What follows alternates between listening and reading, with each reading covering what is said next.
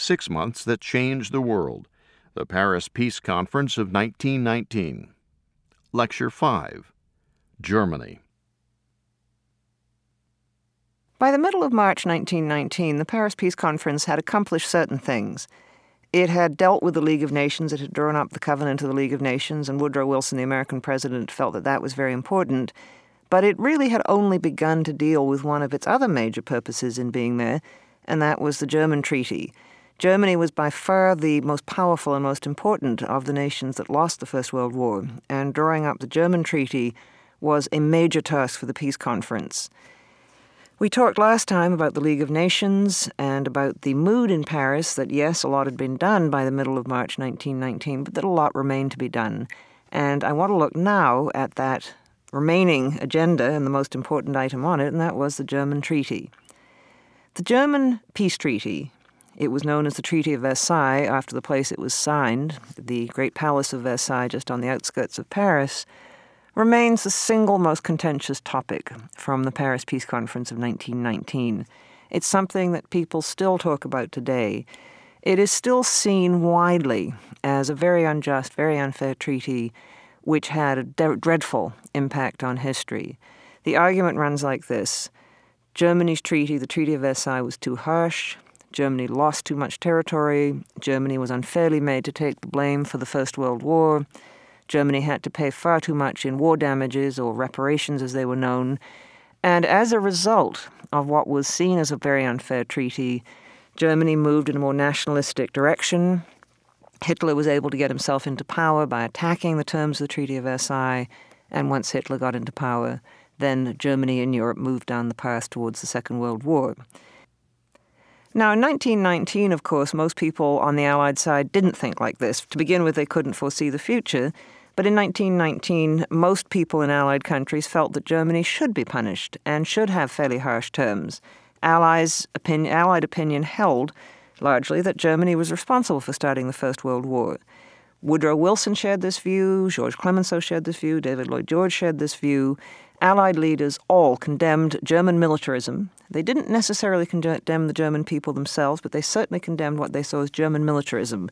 The German army, the German mood of militarism, of enthusiasm for things military. Allied opinion condemned Germany's invasion of Belgium in 1914. Germany, after all, was one of the countries that had signed an agreement that Belgium should be a neutral country and had pledged to protect that neutrality. And so Germany had violated its own international undertakings when its troops had invaded Belgium. Germany had also attacked France. And so in 1919, the view was very much that Germany deserved to be punished. There was talk in Britain and elsewhere about how to punish those who were particularly responsible in Germany, such as Kaiser Wilhelm II and the chief generals in the German High Command. It was only over the years that doubts began to grow about Germany's responsibility for starting the war. Did Germany really start it? Was it perhaps just an unfortunate series of accidents? Was it the fault, for example, of Britain for not saying that it would come into the war if a war started? Was it the fault of Russia for mobilizing on the common border between Austria-Hungary and Germany? And as the doubts began to creep in, a debate started which really has continued up to the present time. My own view is that, I come down on one side of this debate, I should make it quite clear here, my own view is that the German peace terms weren't all that harsh, that Germany was not that badly treated. The Germans didn't like their treaty terms, but then people who lose wars usually don't like the terms they get. And it was not the responsibility of the Treaty of Versailles. And the Treaty of Versailles, the German treaty, was not responsible for starting the Second World War. Hitler had his ideas shaped long before the Treaty of Versailles was signed. He believed that the German people were superior people. He wanted to have that superior people dominate Europe. I think he would have moved in the direction he moved, whatever peace terms Germany had got. Anyway, let me explain something of that debate so you can make up your own mind. To begin with, I think it's very important to understand that the German attitude towards the treaty was shaped very much by the attitudes that Germany itself and Germans brought to the end of the war itself, and to what was likely to happen to them in Paris. In Germany, as the Germans waited to see what their peace terms would be after the end of the war, certain beliefs about the war itself and about the ending of the war began to take hold. The first of these beliefs, and it's a very important one, is that Germany was not defeated militarily. Now, in fact, this is not true. German armies were defeated on the battlefield. The German armies broke in August 1918. The German High Command was convinced that Germany couldn't fight on. The German generals went to the civilian government, which they had in effect kept in the dark, and suddenly said in September 1918, we can't fight on. Things are in a very, very bad way. You have got to make a peace. And in fact, all the evidence was that Germany couldn't fight on. A number of generals in the field said they were short of equipment. The units were half strength. They couldn't get the soldiers they needed. They couldn't get the fuel they needed. At the end of September 1918, it was estimated that Germany probably had enough fuel for 6 weeks at the most, and then it was not going to be able to move. And so it is not true that Germany was never defeated on the battlefield. German armies most certainly were defeated on the battlefield. But what began to happen, and it was partly because of the way in which the war ended, was that the High Command and its supporters began to argue that German troops had not, in fact, cracked. The German army marched home at the end of the war in good order. It was greeted by the new government, a new socialist government, and its president said, we greet you undefeated. And so right from the very beginning, right after the armistice, the German High Command began to argue that it had never been properly defeated. The German army was home, it was intact. How could it have been defeated?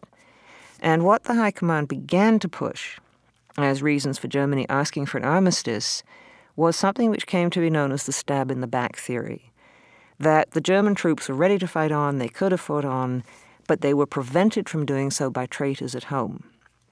Who were those traitors? Well, the traitors were people who later on became targets of the Nazis. The traitors were the left, the communists, the socialists. The traitors were people like the Jews, who it was said were not properly German. And so this very pernicious myth, and it was a myth, began to grow up in Germany that the German army had never been defeated. Well, you can see where it would go from here. If the German army hasn't been defeated, then why on earth should Germany have to pay any penalty as if it were, in fact, a defeated nation? Now, true or not, and I would say it's not true that Germany was not defeated, what people think is often as important as what actually happens. Anyway, that was one of the beliefs, that Germany had not been properly defeated, that it had been stabbed in the back, or, in other words, had been badly treated by some traitors, began to grow up in Germany. And a lot of Germans were able to feel this, I think, because they never saw Allied troops in occupation. Because the Allies accepted Germany's armistice without moving their troops onto German soil, almost no Germans actually experienced an Allied occupation. The only bit of Germany that was really occupied was the bit of Germany west of the Rhine River, the Rhineland, and we'll be hearing about that bit of land again. The Rhineland had an occupation, but as far as most Germans knew, there was no Allied presence, and I think that made a difference. The second thing, or myth, I would argue, that began to grow up in Germany was that Germany had surrendered on the basis of Wilson's principles. The German government had appealed to President Wilson for an armistice. The German government had indeed said that it accepted Wilson's 14 points. It had asked President Wilson to help them negotiate an armistice, and that when it had done so, when Germany had done so, essentially they had been expecting, and had perhaps even been promised, that any peace that came would be made on the basis of Wilson's principles. In other words, Germany would not suffer punitive measures. Germans would have the rights of self-determination as much as anyone else in Europe. For some Germans, that was actually an opportunity. If Germans all over Europe had the right of self-determination, then Germany might actually grow, because there were a lot of Germans, probably 6 million, living in Austria. There were a lot of Germans living in what became Czechoslovakia, quite a lot of Germans living in what became Poland. If self-determination meant anything, well, maybe those Germans would actually join with Germany. A final thing that happened was that, again, not all Germans felt this, but a lot did.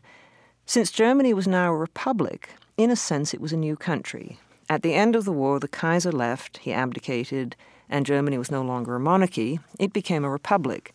And so what a lot of Germans argued, and in a way it's understandable, was that they had got rid of the regime that had got them into trouble, that was responsible, if anyone was responsible for getting Germany into the war. The old regime was.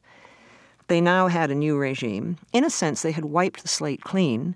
A different Germany, it should be treated differently. And so these very important attitudes began to circulate in Germany from the time of the end of the war up until the time the Germans finally received their peace terms in May 1919. And all of this meant that when Germany actually received its terms, it was not, in fact, very well prepared, or its public opinion wasn't very well prepared for the terms as they actually were. There was, as I mentioned, a fairly widespread assumption that Germany should pay. The Allies differed, however, on how this should be done. The French, who had suffered most from the hands of Germany and had most to suffer in the future, wanted to see a much smaller Germany. Indeed, some French would have been quite happy to see Germany broken up into its component parts. And you remember that Germany was a very new country. It had only come together out of 7 much smaller states in 1871, and so there were people in France who argued break it up again. Clemenceau, the French prime minister, recognized that this simply could not happen. Neither the British or the Americans would go for it. In fact, Lloyd George said, and he was quite right, look, German nationalism before 1871, when Germany became a country, really was a very disruptive force in Europe. If we break Germany up again, we will simply have the same disruptive force. In other words, a smaller Germany broken into components would simply cause trouble until all those components came together again. And so breaking up Germany wasn't on. What some French then discussed, and Marshal Foch, the French chief general, the generalissimo, advocated this, was detaching the Rhineland, that bit that I mentioned of Germany that was west of the Rhine River, and either making it independent or turning it into a larger confederation with perhaps Belgium and the Netherlands. Again, Lloyd George did not go for this. He said, look, if you break away the Rhineland, which is clearly German, you will have the same trouble as you had when Germany took the 2 provinces of Alsace and Lorraine from France after 1871. Germany took away 2 French provinces. It caused trouble between France and Germany until the First World War broke out. If you take the Rhineland, you'll just be creating another Alsace-Lorraine, and so we won't go for it. Neither Britain nor the United States, therefore, would go for breaking Germany up into its parts or taking away the Rhineland. Clemenceau was not unreasonable. He recognized that probably in the long run, safety for France lay in building and maintaining the alliance with Britain and the United States, and so he was prepared to go along with the Allies if he could get some guarantee that Germany would not be a menace to France again. What he would have settled for, and what he eventually settled for, was a provision in the treaty that the Rhineland would not have German troops in it, and that there would be an Allied occupation for a certain number of years, up to 15 years. What that meant was that there would be a buffer between Germany and German troops and France. The Rhine River would lie between France and Germany, in effect, even though the Rhineland would continue to belong to Germany. Because Germany could not have troops in it, France would not have to worry about an immediate German threat. In the specific discussions of the German peace terms, there were a number of issues which came up over the months. The first really had to do with preventing Germany from being a threat again. And one of the ways of doing this, of course, was to deal with the Rhineland. That was already that I've already mentioned. Another way of preventing Germany from being a threat to France or to its other neighbors was disarmament in some form or other. And so the military men sat down and drew up military clauses for the German peace treaty. What they suggested was that Germany should have a small army of 100,000 men, and that was agreed. That Germany should not have an air force at all. That was also agreed. That Germany should not be able to have heavy equipment such as tanks. That was agreed. And that the German Navy could not have ships above a certain size and could not have certain other types of equipment like submarines. And so what the idea behind this was to try and reduce the power of what had been the most powerful army in Europe. It was promised, and this was something the Germans later on came to resent very much, it was promised that German disarmament, or the limitation on German armaments, would be part of a much more general disarmament, supervised by the League of Nations. And in fact, this never came about. And so the Germans had, I think, a real reason for feeling that the peace treaty had singled them out, had made a promise of a general disarmament, which never in fact happened. Another issue came up was this whole issue of punishing those who were responsible for the war. And this is when you begin really to get the notion of crimes against humanity. There was a lot of talk about punishing people like the Kaiser. Lloyd George liked to irritate the British king. The British king was actually a cousin of the Kaiser's, didn't much like his cousin, but King George V didn't like talk of punishing crowned heads.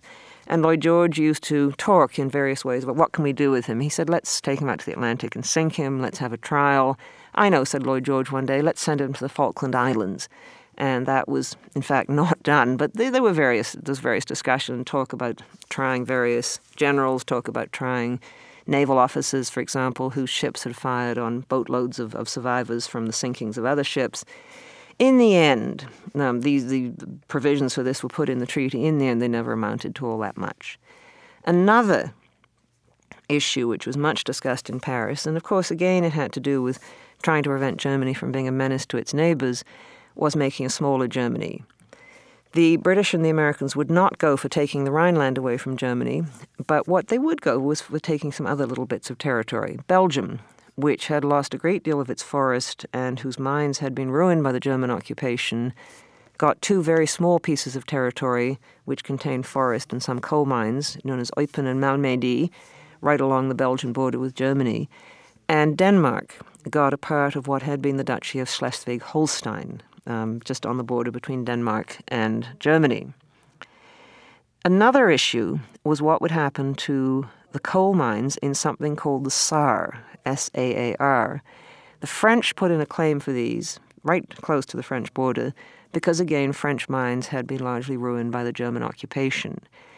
Again, Lloyd George and Woodrow Wilson would not go for actually taking the Saar land away from Germany and giving it to France. The people living in the Saar were very clearly German, and so this was against self-determination and also foolish. It would simply poison relations in Europe between France and Germany. So what was agreed was that the Saar area would be under the League of Nations for 15 years, and France would have access to coal from the Saar mines. At the end of the 15 years, there was to be a plebiscite supervised by the League of Nations. The French confidently felt that 15 years of French rule would make the people of the Saar recognize how much they wanted to be French. In fact, when the plebiscite was held, something I think like 90% of them decided they'd rather be German or remain German. Germany was also to lose considerable territory in the east on the borders with Poland. That, however, I'm going to discuss later on because it really is part of the settlement in Central Europe. The French, therefore, were going to end up taking rather less than they had intended, certainly less than a lot of French people intended. Clemenceau, I think, gave way, partly because he really felt it was sensible. I mean, Clemenceau, in the long run, I think, recognized that Germany and France would probably have to get on. And there were people even more far-seeing than Clemenceau who said, look, one day, if only we could do it, we could have some sort of European common market where Germany and France work together. There's a young man called Jean Monnet, who was working for the French government at that period, who came up with a very, very interesting plan for this. Didn't go anywhere much in 1919, but after the Second World War, Jean Monnet helped to lay the foundations for the European Union, which, of course, is centered around French and German cooperation. To persuade Clemenceau and the French to accept rather less than what France had wanted in the way of territory and disarmament and so on, Lloyd George and Wilson offered a guarantee to Clemenceau to persuade him to accept it, that Britain and the United States would come to the defense of France if attacked by Germany. This Clemenceau was terribly excited about. He got rather tearful and said, "Thank you, this is what I have been dreaming of. This will make me feel secure." Lloyd George, who always liked the grand gesture, said, "Don't worry, we'll be there instantly." And Clemenceau said, "Well, I'm not quite sure how you can do that." And Lloyd George said, "We will build a tunnel under the channel, and so when you need us, we will simply come through the tunnel and pop up in France to defeat the Germans." Well, the tunnel was not going to be built for a great many years to come, and the guarantee didn't amount to much at the time either. In the end, what happened was the guarantee didn't go through Congress. Woodrow Wilson was unable to get congressional support for that, and so it fell down. The United States refused to support the guarantee. That left the British, and the French then turned to the British and said, okay, the Americans aren't going to support this guarantee, but what about you? And the British at that point said, no, sorry, the guarantee really only counted if the Americans were in on it. And so the French were going to be left feeling that they had actually backed down a lot on some of the terms they wanted for Germany. They had accepted less than what they wanted in return for the Anglo-American guarantee, and in the end, the Anglo-American guarantee hadn't materialized. And so what you were going to get as this whole question of the German settlement came up was terms being drawn up, which the Germans were certainly going to feel too harsh, and that has a lot to do with the way the Germans approached the peace, and also, in the end, were going to leave the French feeling both resentful and afraid. The French came out of the Paris Peace Conference in the final settlement feeling that they had been promised certain guarantees, notably the Anglo-American guarantee. They had not got that guarantee. They had settled for less than they wanted, and they still had, over on their eastern boundary, a very, very strong Germany. And what really worried the French, and they knew this, was that there were going to be fewer and fewer Frenchmen compared to German men. And what that meant was fewer and fewer French soldiers compared to German soldiers. The French knew that the French birth rate was going down, the German birth rate was remaining stable or going up. They also simply knew that there were fewer people around. So many men had been killed in the First World War that there was simply not going to be that many infants coming down the pipeline. And they knew that by about the middle of the 1930s, they were going to have what they called the hollow years, years when there simply weren't going to be that many potential French soldiers. And so these peace settlements, the terms of the Treaty of Versailles with Germany, which were designed, at least from the French point of view, to leave Germany less of a threat to France, did not satisfy the French, left the Germans feeling resentful, and we'll talk about some of the other things the Germans resented later on, but also left the French feeling resentful and afraid. And that was going to have a very, very important effect on interwar relations.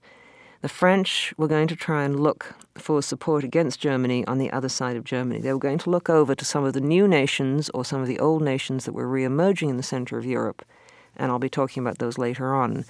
They were going to look to Poland, now on the other side of Germany, Poland now between Germany and Russia, as a possible ally. They were going to look to the new nation of Czechoslovakia. They were going to look further south to the new nation of Yugoslavia. And this was going to make the Germans feel hemmed in. One of the tragic things, really, in this period is that the French were acting so they felt defensively in the 1920s and 1930s. The Germans saw it as a threat.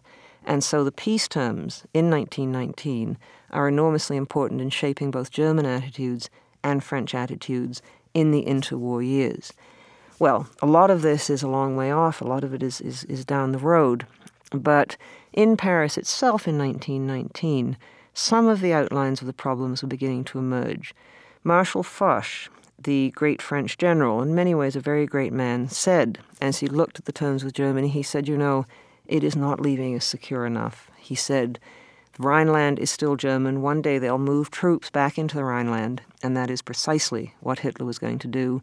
And he said they will attack us again, and again they will come through Belgium, they'll probably come through the Netherlands, and they'll sweep round, and this time there will be fewer of us, and it's not clear that we're going to be able to fight. And of course that is exactly what was going to happen when Germany attacked France in 1940.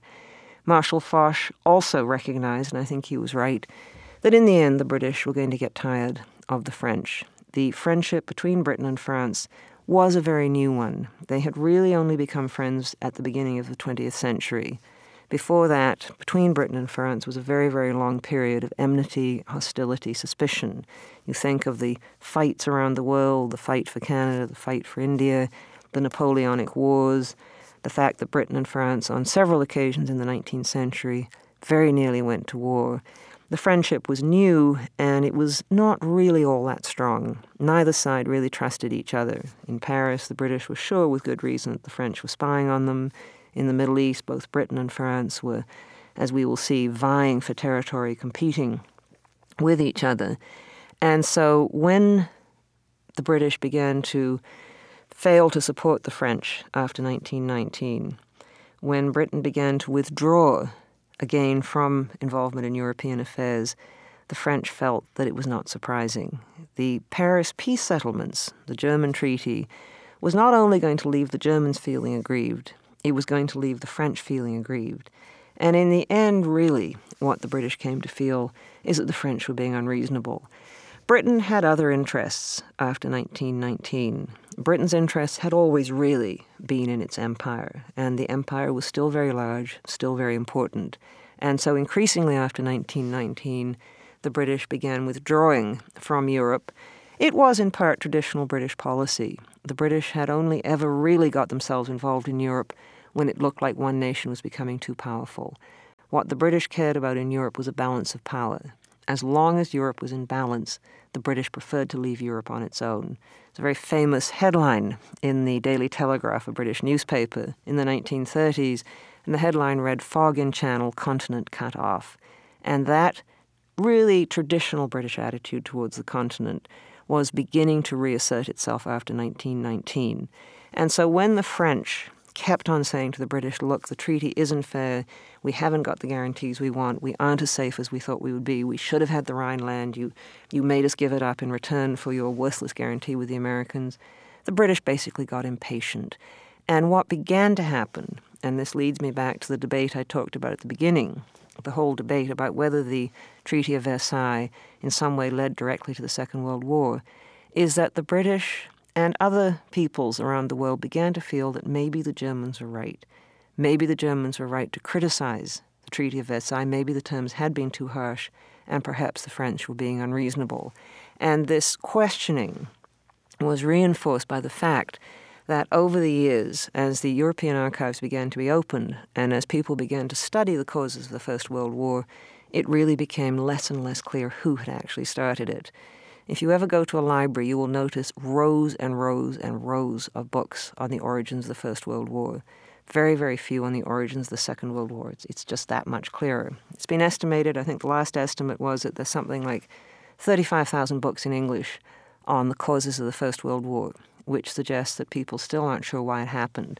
What a lot of people began to conclude in the 1920s and 1930s, especially in the English-speaking countries, was that the war had maybe started by accident. And if the war started by accident, then Germany certainly was not responsible for it. Well, these are all questions which you may want to think about, but what we need to do in this course is turn next time to some of the new nations that were emerging, because one of the legacies, unintended perhaps, of the peace settlements was that new nations appeared in the center of Europe, some of them, alas, rather shaky. Other nations tried to be born and failed, and we'll also look at why that happened.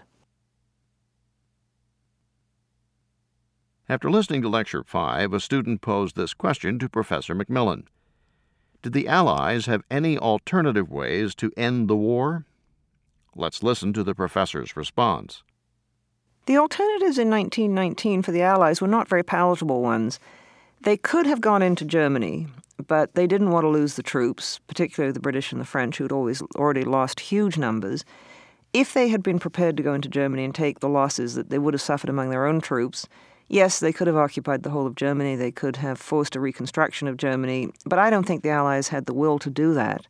The alternative was to do more or less what they did, take a promising peace offer when they got it. At the time, they were very pleased with the armistice because it gave them control over German military forces. The Germans had to hand over most of their heavy equipment. And so from the Allied point of view, with the armistice, they basically got what they wanted. In retrospect, and in retrospect is always easy to do, you can look back and say, Germany should have been made to suffer the effects of defeat. But at the time, no one really was prepared to pay the cost of that. What it meant, though, was that in a sense, the First World War, at least in Europe, was unfinished. Germany remained a very powerful nation. Yes, it lost a good deal of its military equipment, but you can replace that.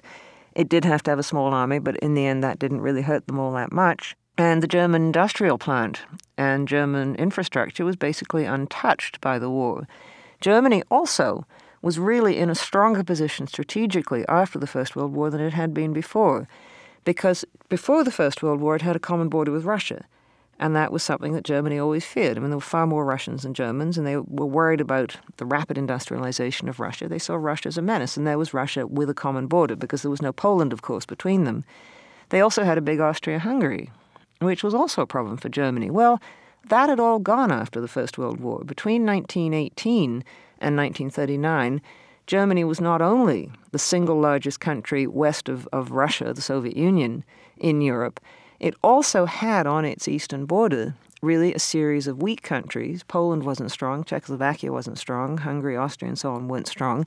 And not only were they weak countries, they were countries that were quarreling with each other.